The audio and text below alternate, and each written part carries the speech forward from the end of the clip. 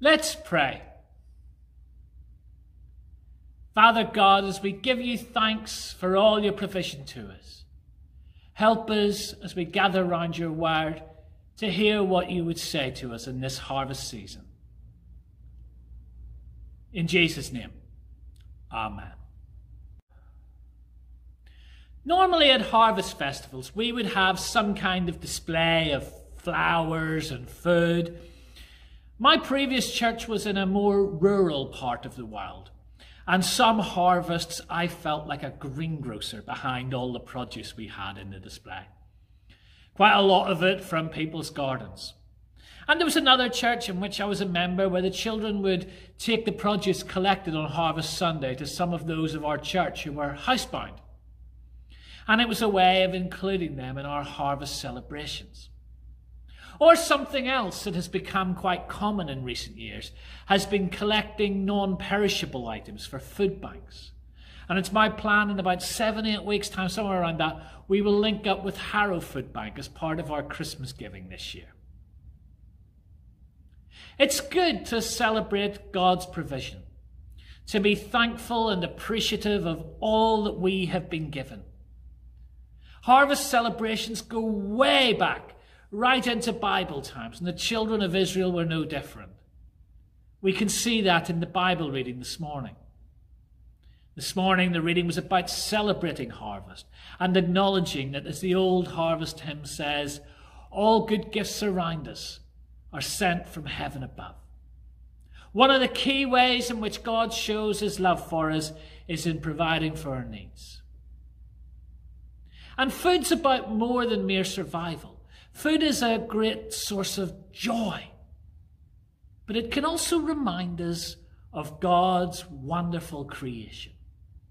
And I have some items this morning that you might find in a typical harvest display, which can help to remind us of God's world and how we should truly appreciate it and how we should truly mark harvest.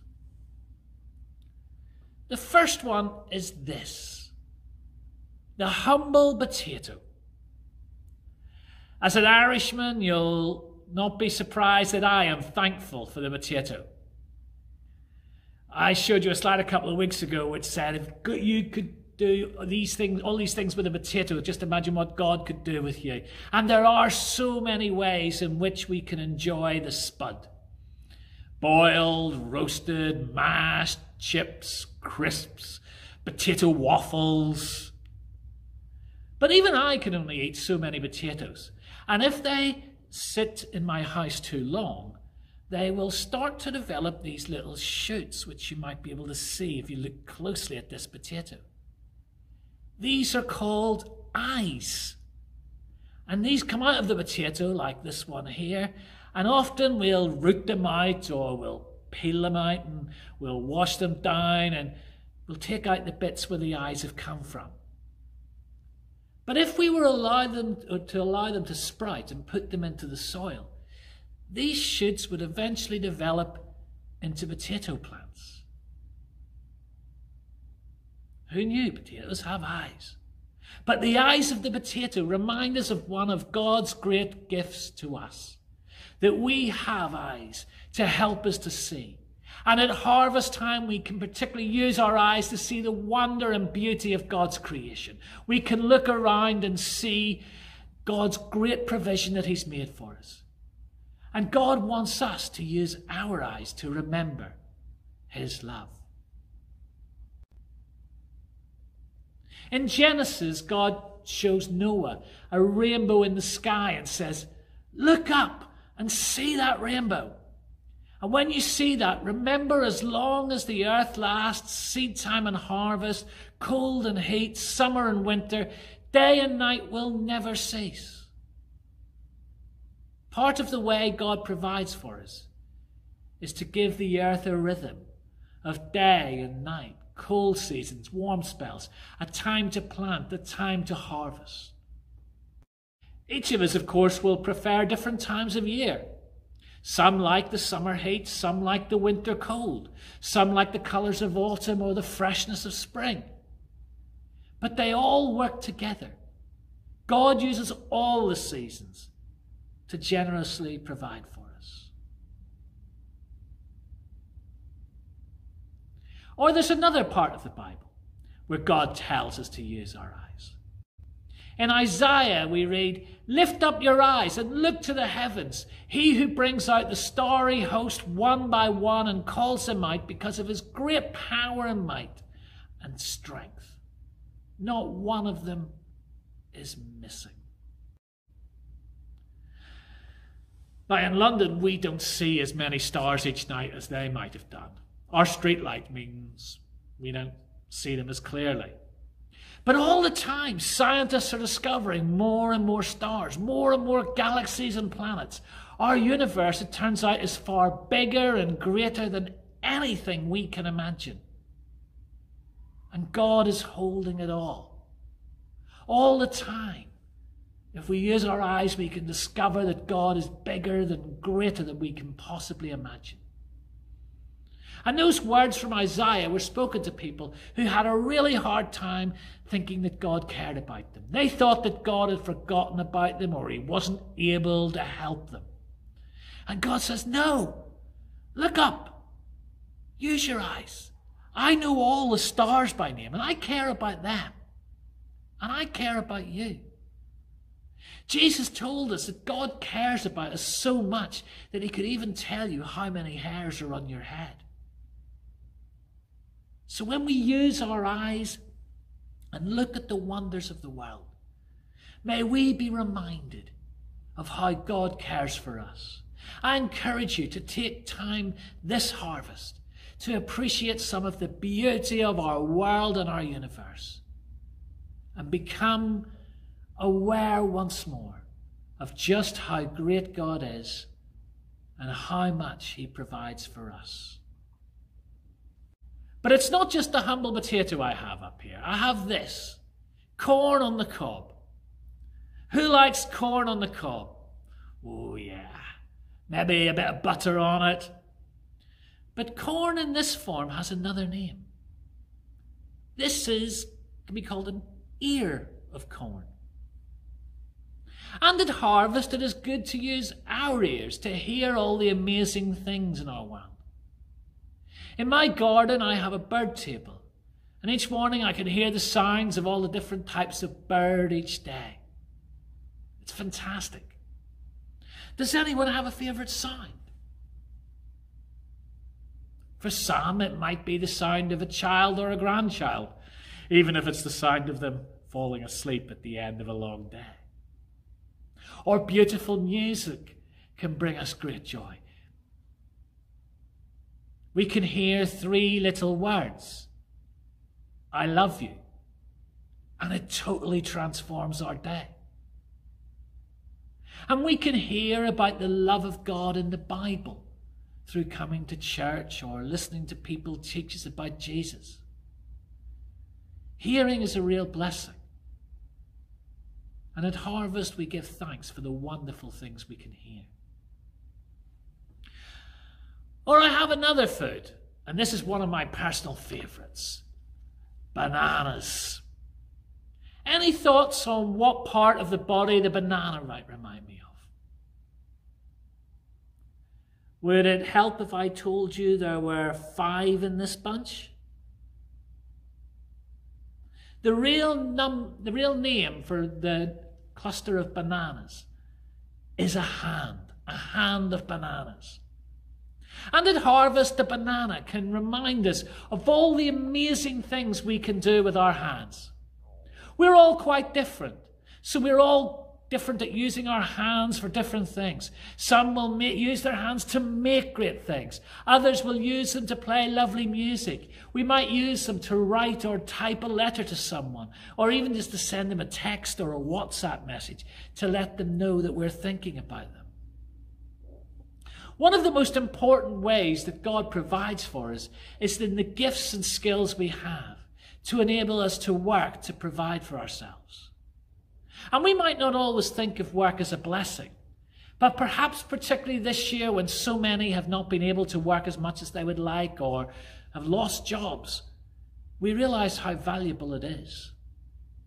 And sometimes we can lose sight of what a blessing it is. We can look at what we have and said, well, I worked for that. I earned it. It's mine. But we can forget that the ability to work itself is a gift from God. The hand of bananas can remind us of the ways God wants us to use our hands, to do good and to work hard.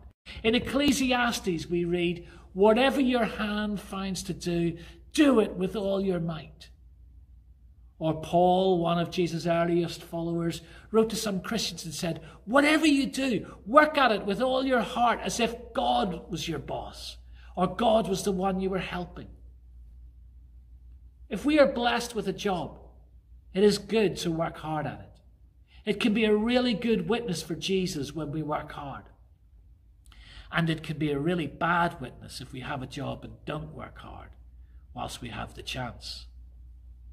At Harvest, it is good to stop and give thanks, not just for the food on our table, but also for the ability we have to work and to earn money, to remind ourselves how God wants us to use our hands to do good, caring deeds, so that others will know of God's love. But I have one final thing with me. It's a cabbage. Got to admit, not one of my favourite vegetables. But can anyone think of a part of the body that the cabbage would remind us of? Well, the inside of a cabbage is called the heart. The heart. And that can remind us of three things at Harvest, because the heart is a symbol of love. Right throughout this morning, we have been reminded that one of the ways God shows his love for us is in providing us with our physical needs, our food, our clothing, our shelter. But that's not the greatest way God showed his love for us. God loved the world so much that he gave his one and only Son, that whoever believes in him should not perish but have eternal life. God loves us so much that he wants us to live in relationship with him. And that was why he sent Jesus into the world. Jesus showed us and told us how much God loves us. And Jesus went to the cross and died. And Jesus rose from the dead to show us the full extent of God's love, and that nothing would be able to take God's love away from us.